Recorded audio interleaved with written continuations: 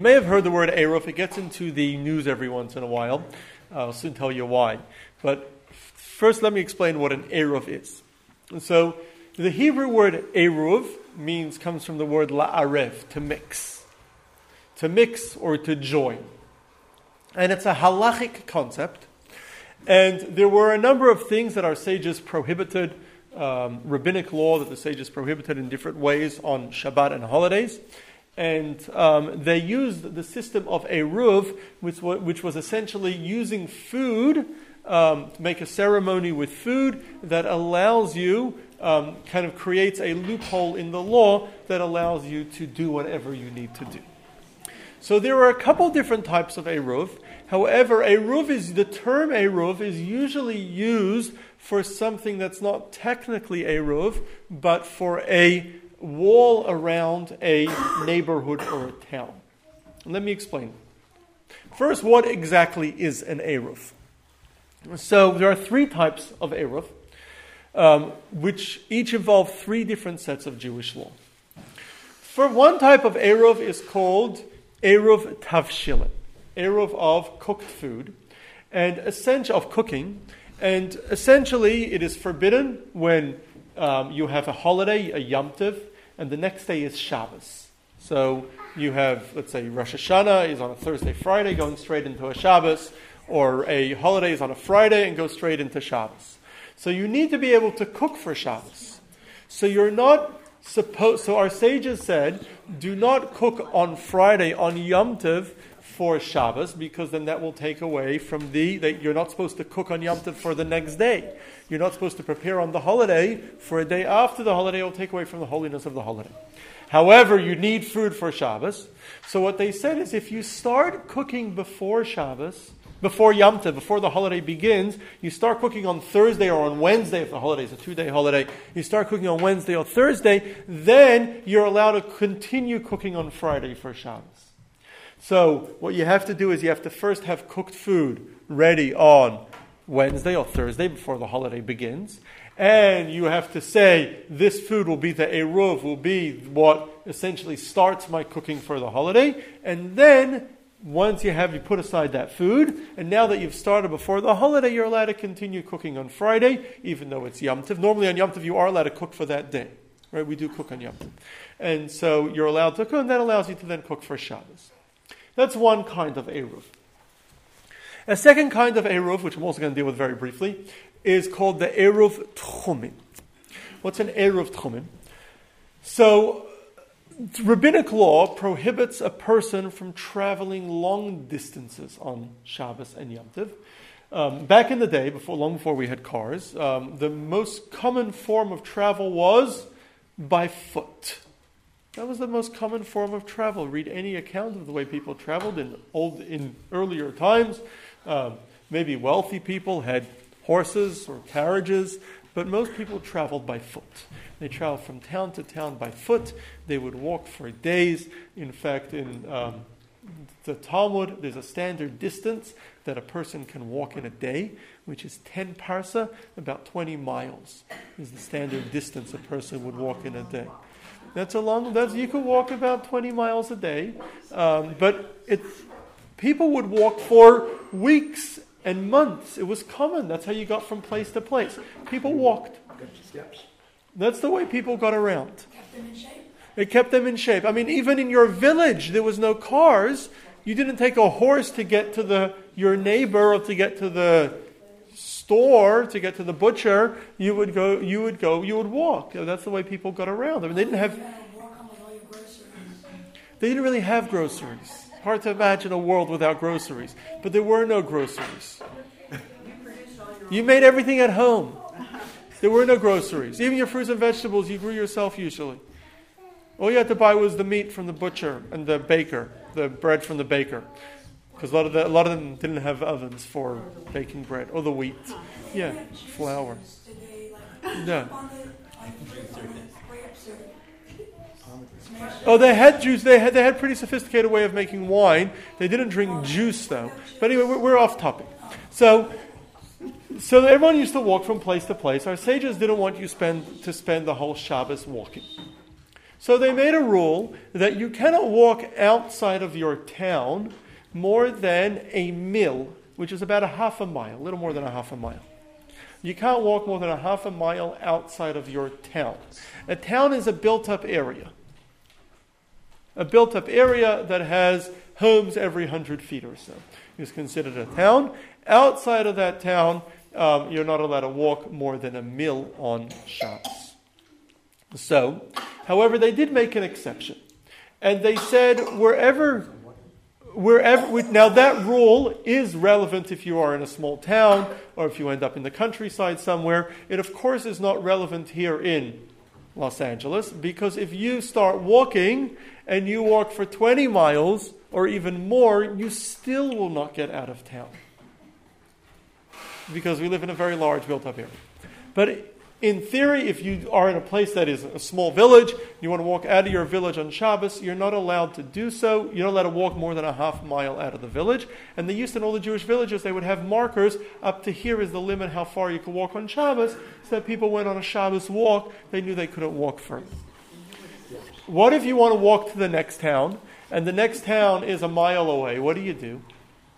So they made a little loophole in the law when they made the law, and they said what you could do is you could essentially say, instead of my base on Shabbos being in this town, and then I can walk a half a mile in every direction, I'm going to make my base for Shabbos halfway between the two towns. And if I make my base over there, I can walk a half a mile in each direction. I could walk from one town to the other. So you could set your opening place for Shabbos wherever you want. You could set it in your town. You could set it in the other town. You could set it halfway between both towns. Wherever your base for Shabbos is, you could go a mil, which is about a half a mile, in each direction. So, who made all these laws? These laws, very good question. These laws were made by we have a lot of what's called rabbinic law. In other words, rules made not in the Torah, but made by the Sanhedrin, the Supreme Council in later times. The Eruvin was made in the days of King Solomon. So this is going back about 2,900 years. So we've been doing this for a very long time. But this was made by the Jewish Supreme Council, known as the Sanhedrin. It was not originally in the commandments given by Moses. But we still have to keep all these rules. They're still binding on us. So a person could make, so how do you set your place for the beginning of Shabbos? So the way you do it is you have to set food. You set down food in a place, that's your place for Shabbos. You don't have to actually be there at the beginning of Shabbos. You just have to go before Shabbos, set food, hang it from a tree so the animals don't get to it, and say, over here, this is going to be my base for Shabbos. I can then go a mil, or a little more than a half mile in each direction, and so if there's a town, two towns a mile away from each other, I can walk from one town to the other town on Shabbos. So that's a second kind of Eruv. There's a third kind of Eruv. The third kind of Eruv involves carrying on Shabbos. And this is a little bit more complicated, and this is what I'm going to focus on today, because this is what most people are familiar with when we say Eruv and we talk about building an Eruv. The Torah tells us we're not allowed to do work on Shabbos. We're forbidden from doing work on Shabbos.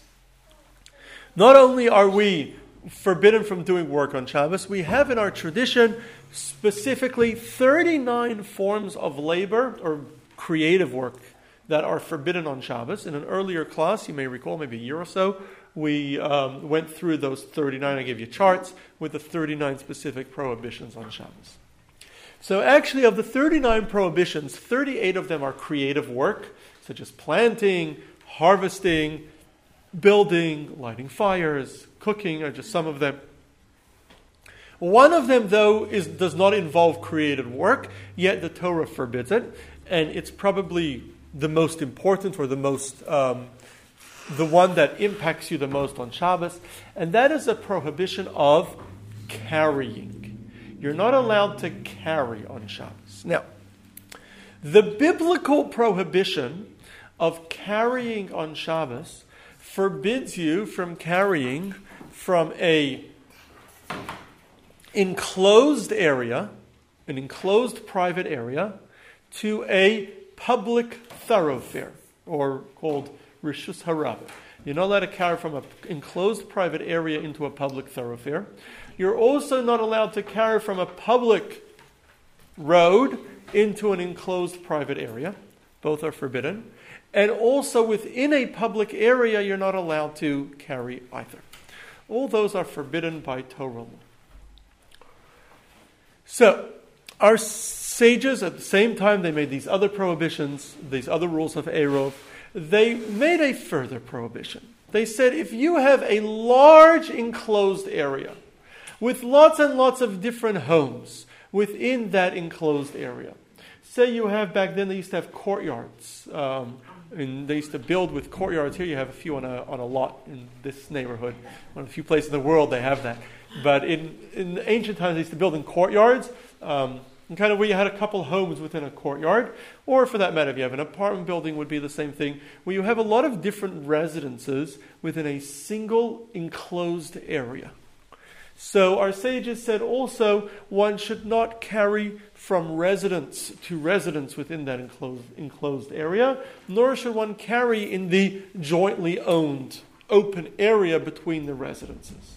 So you have essentially, or even we have them over here, an enclosed gated community. It's totally enclosed, closed by a fence, totally covered by a fence, totally enclosed. Nevertheless, you cannot carry from one enclosed, you cannot carry from one from one residence to another residence, or within the streets of that gated community that are jointly owned. That was a rabbinic prohibition that was added on almost 3,000 years ago to the biblical prohibition of not carrying from an enclosed area to a public thoroughfare, from a public thoroughfare to a closed area within a public thoroughfare. So that was the addition that they made. However, yes, Debbie? What's the purpose of not being able to carry anything? Work. Why is it so religious? What's so bad about carrying something? Well, I guess you could ask about all 39 prohibitions. Why can't you do any of these 39 prohibitions on Shabbos? And so, firstly, these are the ways God defined work for us, or creative work. We do this to recount how God created the world and worked for 6 days and rested on the seventh day. That's why we don't work on the seventh day. And so we don't do any creative. God created. We don't do any creative work. So we're allowed to move things around. They'll do hard work that doesn't involve anything creative. We have 39 creative prohibitions. The only one that I mentioned before is not creative, is carrying. And God forbade us from carrying as well, as we said, from an enclosed area to a public thoroughfare, from a public thoroughfare to an enclosed area, as well as within a public area.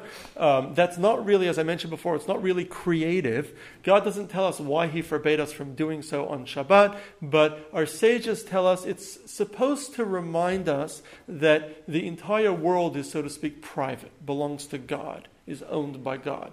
Nothing exists outside of, so anything that appears to be publicly owned and not privately owned, we don't carry there to remember how truly everything belongs to God.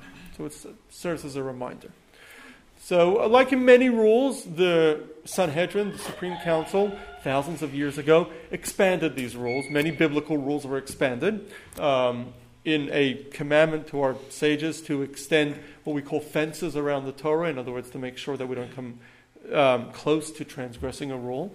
So, among the rules they expanded was that not only can you not carry from an enclosed area to a public road, you also cannot carry within a shared public area, enclosed area, or from one home in an enclosed area to another home in an enclosed area. However, they made a loophole for this. When they made the rule, they said you can if everybody has shared food. And so essentially what the Eruv is you create shared food where everybody shares. You take bit of food, you say this belongs to everyone, you put it in one place, in one home in the enclosed area. Now that everybody shares this food together, it becomes like a single property, and now they said you could carry within this enclosed area. So that is the Eruv, this shared food. Traditionally, and we've had Eruvs, as I'm going to soon explain, in most communities. And so traditionally, the food that we used was a matzah. The reason why we use the matzah is you only have to set the matzah as a shared food once a year, and the matzah lasts you for a year, right? Matzahs don't go stale. That's the beauty of matzah, right? Matzah is the only food that never goes stale. You got to keep it wrapped up correctly. Yeah, in plastic or So something. it will last you for a year. So that's what they always did. Okay. So if you have an enclosed area, you're allowed to carry within that enclosed area on Shabbat. If there's many residences in that enclosed area, you need to make this Eruv set-aside food on behalf of everyone. Now, Jews historically lived in towns, lived in villages, lived in cities, in different places, and they wanted to be able to carry on Shabbos. Perhaps they want to be able to carry their children from home to home, be able to carry food, or carry children to shul. They want to carry food. Most importantly, and this is very interesting, most people did not have usable ovens in their home. In other words, they had fires in their home, but not fires that really were large enough to bake bread, which is why there were bakers in most towns, or that were hot enough to bake bread. And also, they didn't really have fires that would stay burning, that were large enough that would stay burning all night until Shabbos afternoon. They would have, historically in many towns, they would have a Shabbos guy, in other words, a non-Jew who would come into their homes in the winter to light the fires up. But they wanted hot food on Shabbos. So they would make a pot of a stew before Shabbos, and they would put it on the fire, and they would want it to stay until the next day, that they could eat it the next day for lunch. And the Ashkenazic food is called chalent. You may have seen it before. Or the Sephardic call their food chamin. The ingredients are a little different. The idea is the same. You put it up before Shabbos, and it stays till Shabbos afternoon. And you have this hot food that's very, very well cooked for Shabbos afternoon. By the way, the fellow who invented the crock pot with the intention to be used for a chalent. That's why it was invented. So now, because many people did not have large enough fires or did not want to use that much fuel that they would need in order to get a fire to burn until the morning, until the next day. So what they would do in many towns is the baker had a very, very big oven, very large oven, that would stay hot for a very, very long time. And so everybody would bring their chalent pot to the baker before Shabbos, put it in their oven, and then after services in the morning, everyone would go to the baker and they would pick up their hot chalent pot, and carry it home. This was done in many, many communities. The problem, of course, is that you cannot carry in a public road. A public road you're not allowed to carry on Shabbos. So they couldn't carry their chalent. So there's a very simple solution. If the area is enclosed, you're allowed to carry. So it needs to be, and if it's enclosed, and then you have this food that joins everyone together into a single property, then you are indeed allowed to carry. So we had to come up with a way of enclosing the area around the town. So what do? So you have to build a fence around your town. You build a full fence around your town. Now your town is fully enclosed. It's an enclosed area. Your town is now fully enclosed. You have an enclosed area. Then you make the Eruv, meaning you take this bit of food, this matzah, and you say this matzah belongs to everyone equally, and it's going to be here on behalf of everyone. So we're all a single property. Wow. And in that way, you're allowed to carry on Shabbos within your town.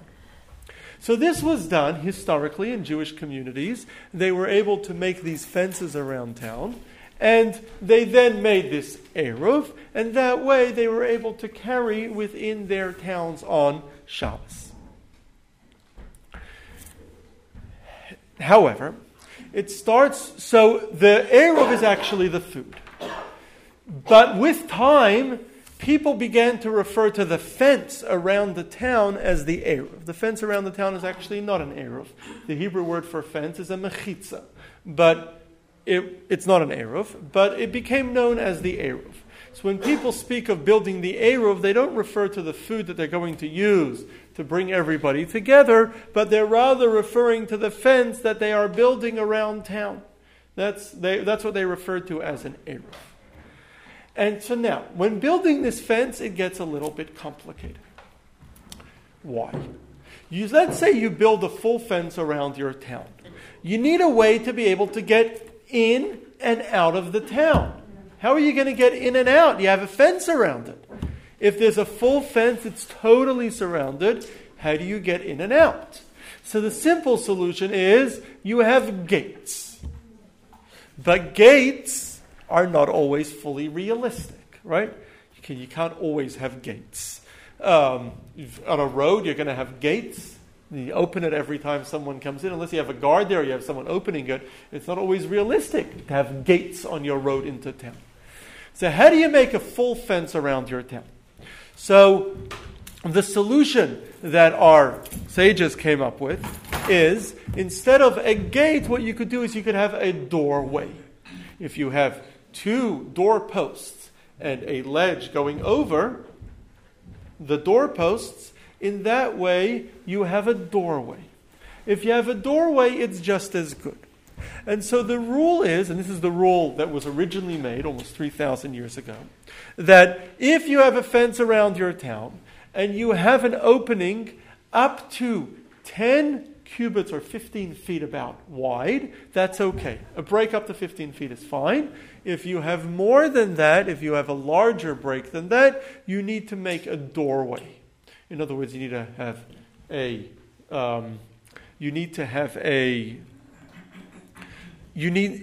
have posts on both sides, and you need to have a pole on top, and that way you have a doorway, and that hits your fence, and your fence goes all the way around town.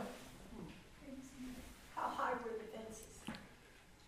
How high do the fences have to be? That's an excellent question. So for a fence to be considered valid, it needs to be 10 handbreadths, which is about 2.5 to 3 feet. So a little under 3 feet. So if it's that high, it's considered a fence, and that's enough you're allowed to carry within your area, within your town. And so around towns, they used to build these fences. These fences, of course, had other value as well, because it also kept intruders out. It's good to have a fence around your town. So they built these fences. And on what they had to do then, it wasn't just enough to have a fence. All the places where there were roads going in and out of town, they would have to build essentially a doorway going over the places where they were not able to build a fence. So in that way, the town became fully enclosed. So in most Jewish villages in Europe, this was widely done, and in the Middle East, this was widely done. Communities built eruvs around their town and allowed them to carry on Shabbos. Nobody bothered them. Nobody really cared if they built a fence around town. It's good for the town to have a fence around town. They used to build these fences. They used to build these doorways. They used to then also have people go around before Shabbos. They used to have volunteers from the community go around to check that the fence was up. Make sure it doesn't fall down. Sometimes fences can fall down. You got to make sure that it's always up. It is always standing. With time, however, especially late 19th, early 20th century, Jews began to be urbanized. Jews began to be moved to bigger cities. Here it already became a little bit more complicated. Try building a fence around a city. How do you do that? How do you build a fence around the city? So if they first started doing this in Europe, big cities in Europe, like Vilna and Warsaw, had fences built around the cities, and they built fences, and it was a mix of actual fencing, and they would sometimes build doorways. What they realized is, what you could do is you could have a lot of doorways. You could have 1 mile or 2 miles worth of doorways by putting poles, banging large poles into the ground, and then running strings over those poles. You've essentially created doorways. So they could run 1 mile, 2 miles of doorways. How far you could run in doorways is becoming an issue of debate among Jewish scholars. Some said you could run your whole fence doorways. Most say that at least the majority of the fence needs to be a real fence. But you could still run miles, if it's a large fence, a large town, you could run miles of doorways by running these poles and running strings over the pole, and that way you fully, with doorways and fencing, you fully enclosed your town. So with time, they continued to build eruvs around towns, around cities. Jewish communities have been building these eruvs for a very long time, and as we started building around cities, things became more and more sophisticated, more complicated, sometimes became more difficult. In Israel, as the new state of Israel, as gradually the country built out in the last 100 years plus, all the towns and the cities, as they built up cities, together with the cities, they also would build eruvs around each city to make sure that the Jews living in the city were able to carry on Shabbos. If you go to Tel Aviv, there's an eruv around it. You go to Jerusalem, there's an eruv around it. Every single city in Israel today has an eruv around it to allow you to carry. And then they have this fencing around, and then so it's enclosed area. And then they have and then they would put someone make sure that there's food that's jointly owned by everyone, that joins everyone, and then you're allowed to carry within that town, within that city. So throughout Israel today, we have all these eruvs. And so this was done again in Eastern Europe. It was very common in North Africa, throughout the Middle East, throughout wherever Jews lived, we would make eruvs. Generally, people didn't bother us too much. Let's take some questions. Yes, Debbie? Isn't that just an excuse to be able to carry when you want to carry or you don't want to carry? I mean, I don't... It's a rule. In other words, the sages made the rule. They made the rule to limit our ability to carry, but they also made a loophole. When they made the rule, they made it with this exception, a workaround so that you can carry. Right, so that you can carry. But remember, in a unfenced area, unfenced area, we're forbidden from carrying entirely. I don't know, it doesn't make sense. Do either want to carry or no? Well, it's not what we want to do. In other words, Judaism's not about what we want to do. It's really about what God wants us to do. Either you don't carry, or you make all these loopholes so you can carry. I don't know. I don't get it. Again, the rule was that in a fenced-off area you are allowed to carry, and in a not fenced area you're not allowed to carry. So if you make it fenced off, then you can carry. If you don't fence it off, then you cannot carry. It's a halachic process that we have to go through in order to allow ourselves to carry. You go to a town, though, that's not fenced off, you would not be able to carry. Yes, Pamela? There's only certain things that we can carry, right? Like the food. We can't. No, once you have an eruv, you can carry anything. Anything like your purse. Well, we wouldn't carry a purse because we wouldn't carry money or cell phones on Shabbat because we don't use them at all on Shabbat. There are certain things that you would be able to carry, sure. Mark, did you have a question? Well, where did this rabbinic council come up? How did they come up with all of these little pieces that made up all these laws? I mean, what gave them the idea that they had to build walls or doorways or... I mean, they're so unusual.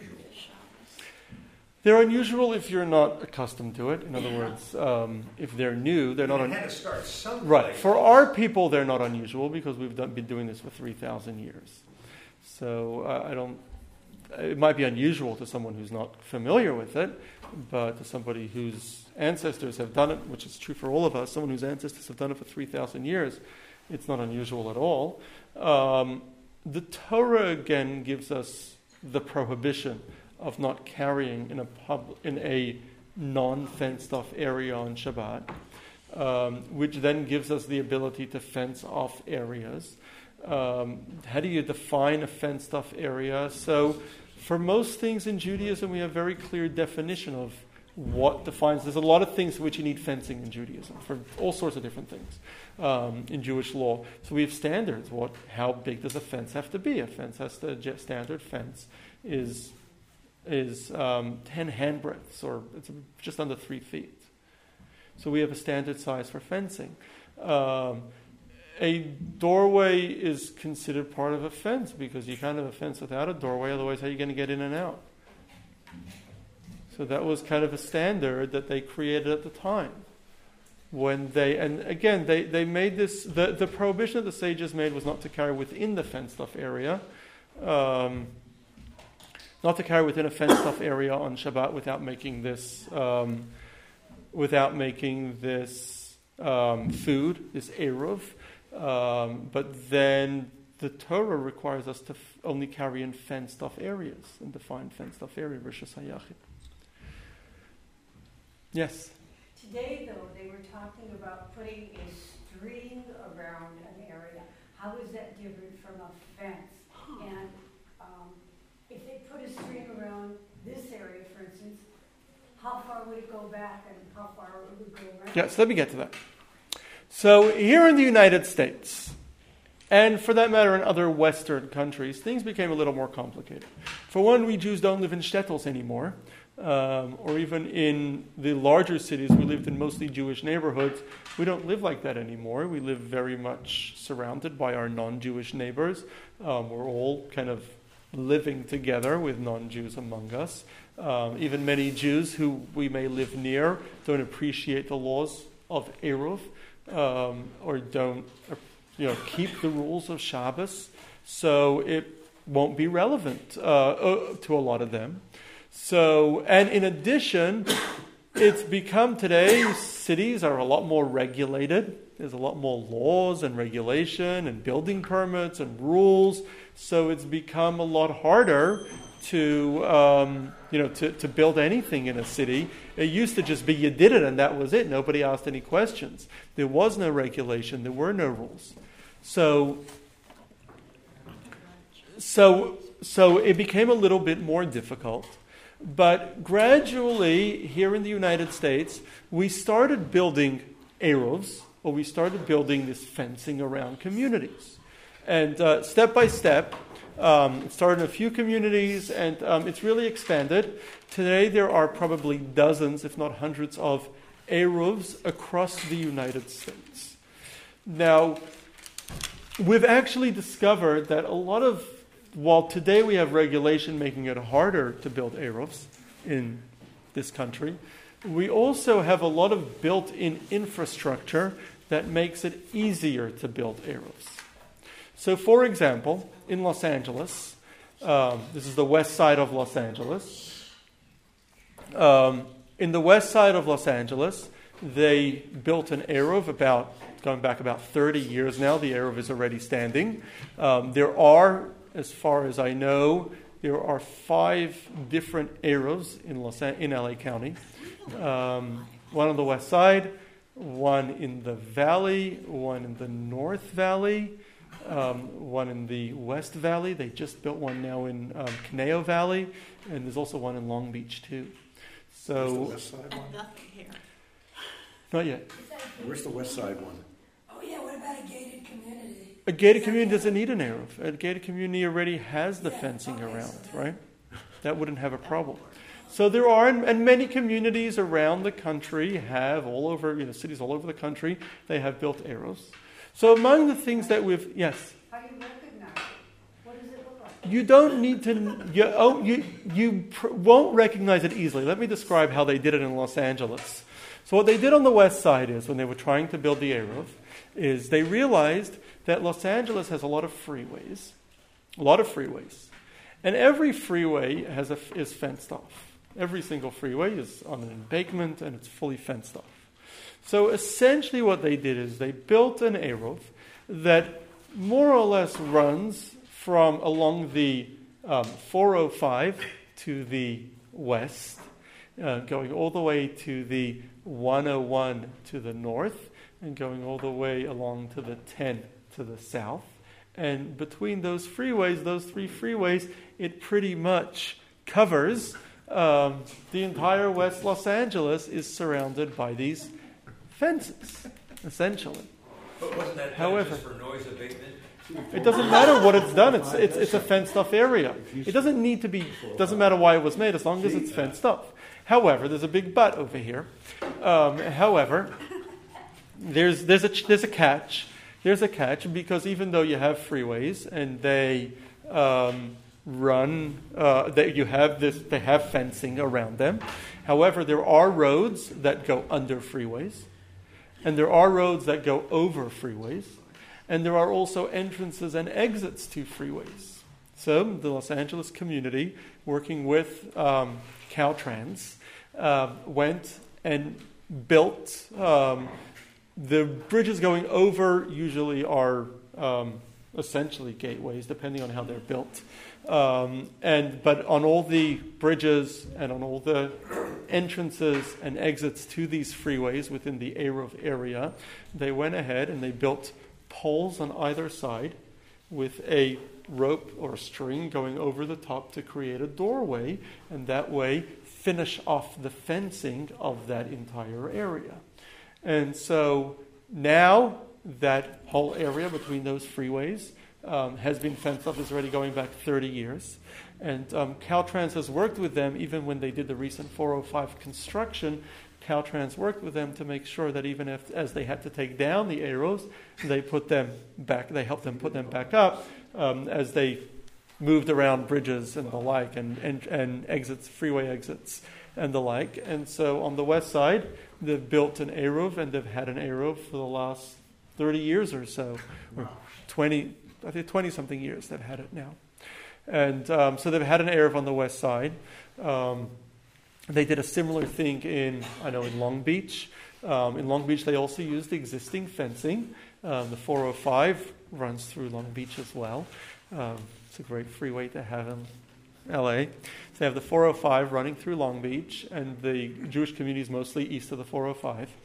And then they have the Long Beach Airport, which also takes up to their north, which also has fencing all around the airport. And then there's actually there's a railroad that's fenced off that runs between the airport and the 405, creating essentially a triangle that's fully fenced off. And they had to, again, through the bridges and the exits, they had to build these doorways, but that way they were able to fence off Long Beach in the same way. So doing this, many communities have figured out ways. It's pricey sometimes because it involves some construction. It gets a little bit complicated. In some places they worked with Caltrans. In other places they worked with DWP, the Los Angeles Power, sometimes using existing power lines to help make doorways. They used Metro for the trains. So different communities have used different existing infrastructure and then built on it a little bit to help build an Eruv in that way. And so it's difficult, but it's doable, and it's been done in many communities. In our community, we have toyed with making an Eruv for some time. Don Zerlip, who's usually here, wasn't able to make it today, but he's been involved in our Eruv committee for a number of years. We haven't succeeded yet, but we're still in the process, and definitely would appreciate anybody who would, Don asked me to announce it, anybody who would like to help us build an Eruv. Don would definitely get in touch with him, and he would, he can, and we definitely could use more help in putting an Eruv together in our community. Again, trying to use existing infrastructure that some people in our Eruv committee have identified that we could use to build an Eruv.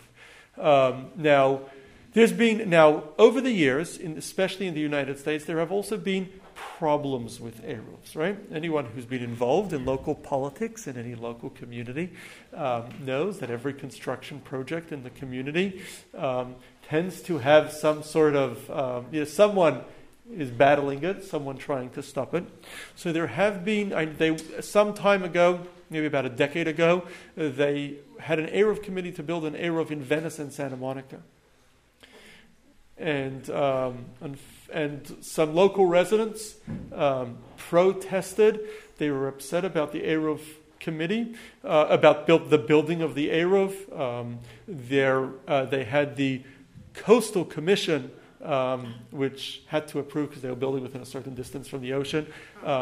They had the Coastal Commission deny permission to do whatever construction they wanted to do. Their argument that they used was that they didn't like the idea of building poles and putting strings on top, which is what's commonly done. They were afraid that the birds would not see the strings and would accidentally fly into the strings, something that has never happened and has never been recorded happening in any Eruv before. Apparently birds can see strings better than we think they can, and so that shouldn't be of much concern, yet they were concerned.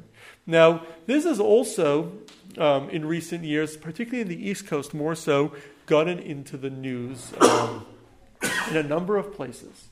And that is because in many places people protested the Eruv. They didn't want to use existing infrastructure for the Eruv. They didn't want them to allow them to build poles and strings over roads, which involves using public, on a public right-of-way and needs public permission. Didn't want them doing that, or didn't want them perhaps building fencing in different places. Again, sometimes needing public permission, using infrastructure belonging to the public. And often they use different excuses, such as the birds won't see the strings and you might kill a bird, which may or may not be reasonable. But the truth is, and journalists have uncovered this time and again, the truth is that, believe it or not, we live still, as we've discovered recently, we live still in a country that there is still some distaste for Jews in this country. And there dislike for Jews in this country. And there is still a sense of not wanting the Jews to come and take over town in a lot of towns in America. It still exists, believe it or not. What also exists, and so what often happens is the journalists would go, it ends up making it to the papers, and the journalists, you could Google Eruv, and you'll see all sorts of articles from all sorts of different places, and it ends up making the papers, and the papers go and interview the neighbors or the activists fighting it, and they ask them questions, and what they basically say is, we don't want these people coming into town. We don't want them taking over our town. And often it is Gentiles who are afraid of Jews coming in, and don't want the Jews to come in because then, and they'll often tell journalists straight out, because then they don't mow their lawns, because Jews are dirty, and all sorts of other, anti-Semitic perspectives. What's also happened more recently, which is also unfortunate, is often the people trying to stop an Eruv from being built in town were often Jews themselves who were concerned that Shabbos observant Jews will move into town and they will change the face of our community. We'll see people walking to shul on Shabbos, and or people walking home from shul on Shabbos, see people walking around with yarmulkes, and that was of great concern. Again, they will take over our neighborhood kind of concern. So I believe that there have been dozens of battles, many of them that have ended up in court, over Eruvs. On our side, we have a federal law that was enacted decades ago, that does not allow local governments to use local ordinances to discriminate against people based on race or religion. But the city council can still vote it down. The city council could vote it down if they have a reasonable reason to vote it down. If you could prove in court that it was discriminatory, in other words, the only reason they voted it down is because they don't want you guys taking over town, moving into town, they want you people to leave, then that's discriminatory, and a federal court, in theory, could overrule that, and they have in many instances. And so I believe that there has been a lot of friction over Eruvs in this country over the last 2 decades, and dozens of Eruvs have been built across the country. I believe most of the friction was anti-Semitic in its nature, or Jews that don't like other Jews. In other words, not anti-Semitism, but among Jews themselves, a dislike for Jews that have, other values that keep Shabbos, essentially. And I think it's a common sense. People often tell me, there are so many of you here in this town, meaning Shabbos observant Jews or people that go to shul on Shabbos. And that's because anybody who lives here in this area every week sees a few dozen people walking to shul every Shabbos in this community. And so a few dozen appears like everyone. And so most people I speak to are actually very happy about it in this community, thankfully. But both here, and this is more true in other places, often people are upset that these people are taking over town. Currently in New Jersey, in northern New Jersey, a city made ordinances not allowing non-city members to use parks because they were afraid that there were Jews. They saw Jews in the parks, apparently. And, Jews in their parks. And there were no Jews in their town. And so they made this ordinance, and it was clearly discriminatory, and it was struck down by the courts. And I think it's now before the Supreme Court, or it just was before the Supreme Court. And the Supreme Court upheld that it was discriminatory. But unfortunately, it really does exist in this country. A similar thing is many people have trouble building synagogues. There was a time in this country where there was trouble building Catholic churches. There's still Muslims with trouble building mosques. Again, we don't want you to come in and take over town. Again, it's discriminatory. So I believe a lot of the friction over the arrows is discriminatory. Nevertheless, there have been many arrows built, and we do intend and would like to build one here, and we do have a committee working on it, and would encourage anyone who would like to join. So that is our class for... Next time, show us a picture of what they look like. I've never seen an arrow. I just thought it was just a string. You know what? You wouldn't see it. Unless you know that it's there, you probably drove... And it starts off with Jacob leaving... Sorry about that. You probably drove on the 405, I don't know how many times in your lifetime. You've probably never seen it. Unless you're looking for it, they're not very visible. So often one of the most common arguments against the Eruv is that it's an eyesore. In other words, it doesn't look nice. Going to ruin the community. Look, appearance. It's not, unless you know it's there, you will never know it. That was just like a thin wire? They're thin wires. They're made using existing infrastructure. We've gotten really good at building Eruvs in America. And so most Eruvs, you wouldn't know about it if it existed. Is it wire or rope? Sorry? Is it wire or rope? They usually use fishing wire. 300-pound fishing wire is the standard. Oh. That's what they found to be the best. It looks like a fence, wire fence. So definitely birds would not see it. Do you know, they had this big debate in Venice a few years ago. There isn't a single case. Remember, there are dozens of these around the country, hundreds, if not thousands, around the world. Mostly using fishing wire just because it's the best material to use. It's after trial and error, we've found that it's strong, it's thin, it's not visible, it's easy to use. There isn't a single case recorded of a bird flying into it and hurting itself. Sorry? Could it happen? Presumably not, because it doesn't happen. If it could happen, it would happen, and it hasn't happened. I had a bird hit my glass sliding door and died. That's glass. We know that birds hit windows. That does happen. We don't know that birds hit Eruvs. It went to court. They weren't able to produce a single piece of evidence that it has ever happened before. It's never recorded. Did they have one in Boyle Heights? Sorry, I don't believe they had one in Boyle Heights. The movement to build Eruvs in America started in the 70s and 80s. So I don't believe they ever had one in Boyle Heights. There were no Jews there by 1970. They don't have any in East LA now. They do have a lot of Eruvs in this city. I believe there's one in San Diego. There's in Irvine. There's in Sacramento. There's in Palo Alto. I mean, there's all across California. Every major Jewish community in this country has it, and a lot of minor communities has an Eruv around it. It's just a wire, thin wire, right? Right. It's a little more complicated than a thin wire. It involves a lot of infrastructure. We identified existing infrastructure over here that we were going to build an Eruv, working with Metro and SoCal Edison. Unfortunately, we ran into a little bit of a block with SoCal Edison. They let us do some of the things that we want, but they wouldn't let us do others. So we ran into a little trouble with them. But that's where it's holding right now. But we hope to overcome that still, one way or another. So next week we will talk about why rush the funeral is our topic for next week. Why rush the funeral? So quickly, got you somebody who does- Well, we'll talk about the funeral in general. Yes, Mark? I couldn't hear the lecture, the Holocaust survivor.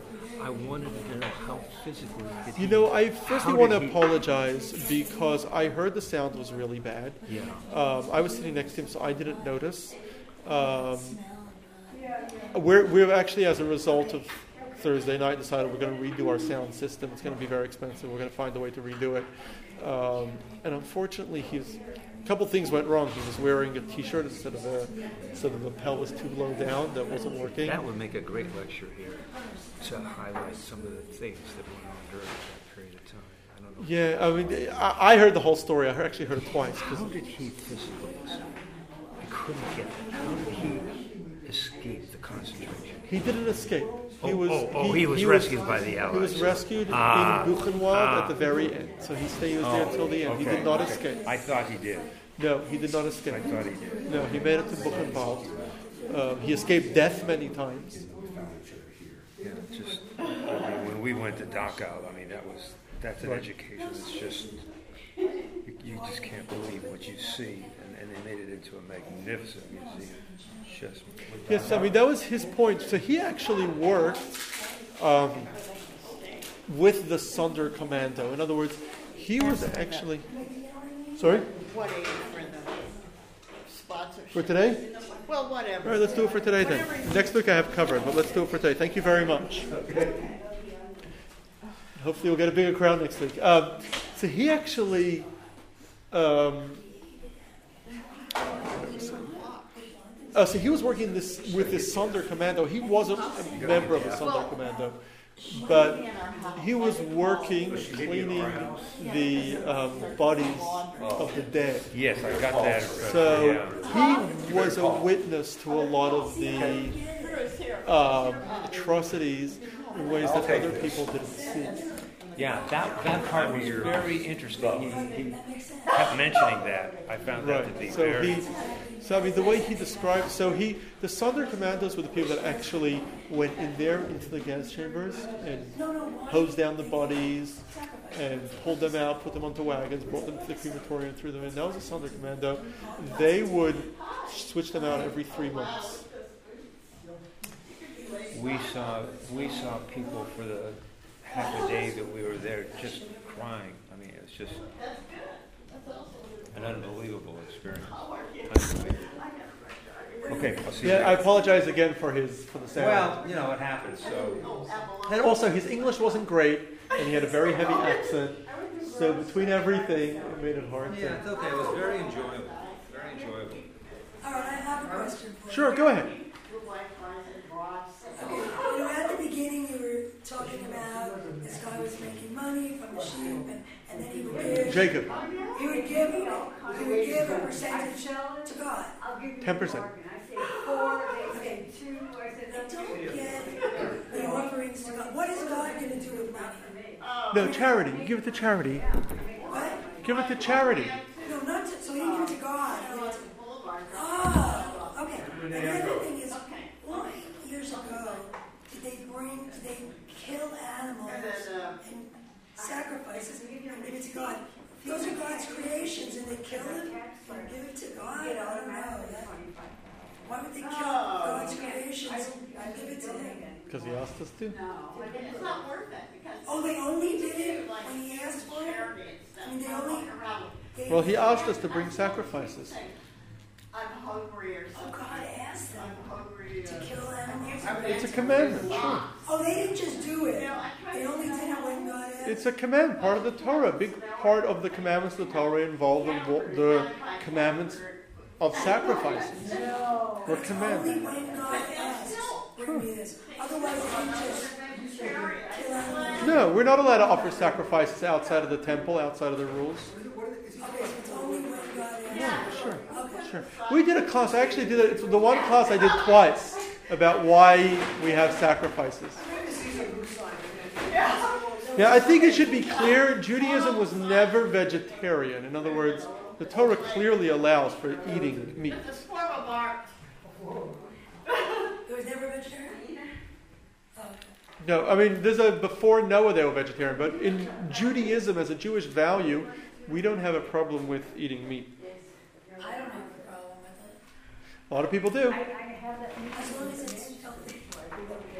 Oh, that's nice. Yeah, well, it's every Monday, and, so I figured, what the hell?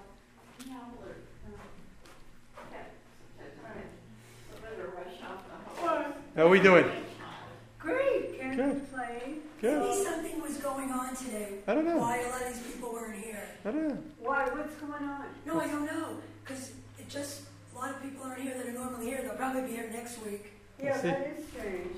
Yeah, it's just a coincidence. Normally there's extra people sitting on the back. Right. I don't know. So I think it's just a coincidence. Well, let's all bring more people next week, regardless. Yeah, or maybe they'll all come back. Thank you. Sure. Thank you for coming. Bring Rob. Rob's not feeling well. Really? I What's think he wrong? has a kidney stone. Oh.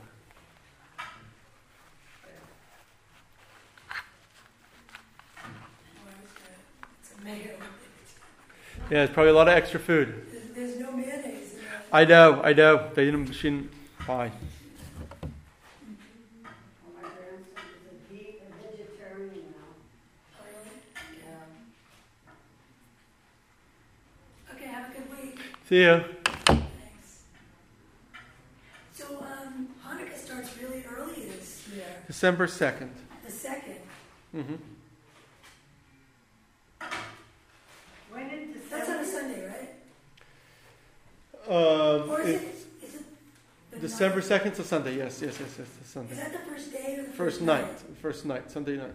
First We're night, having my Sunday night. Hanukkah party again. It's Please. tradition. You are? Have you been to it? Are you going to invite me?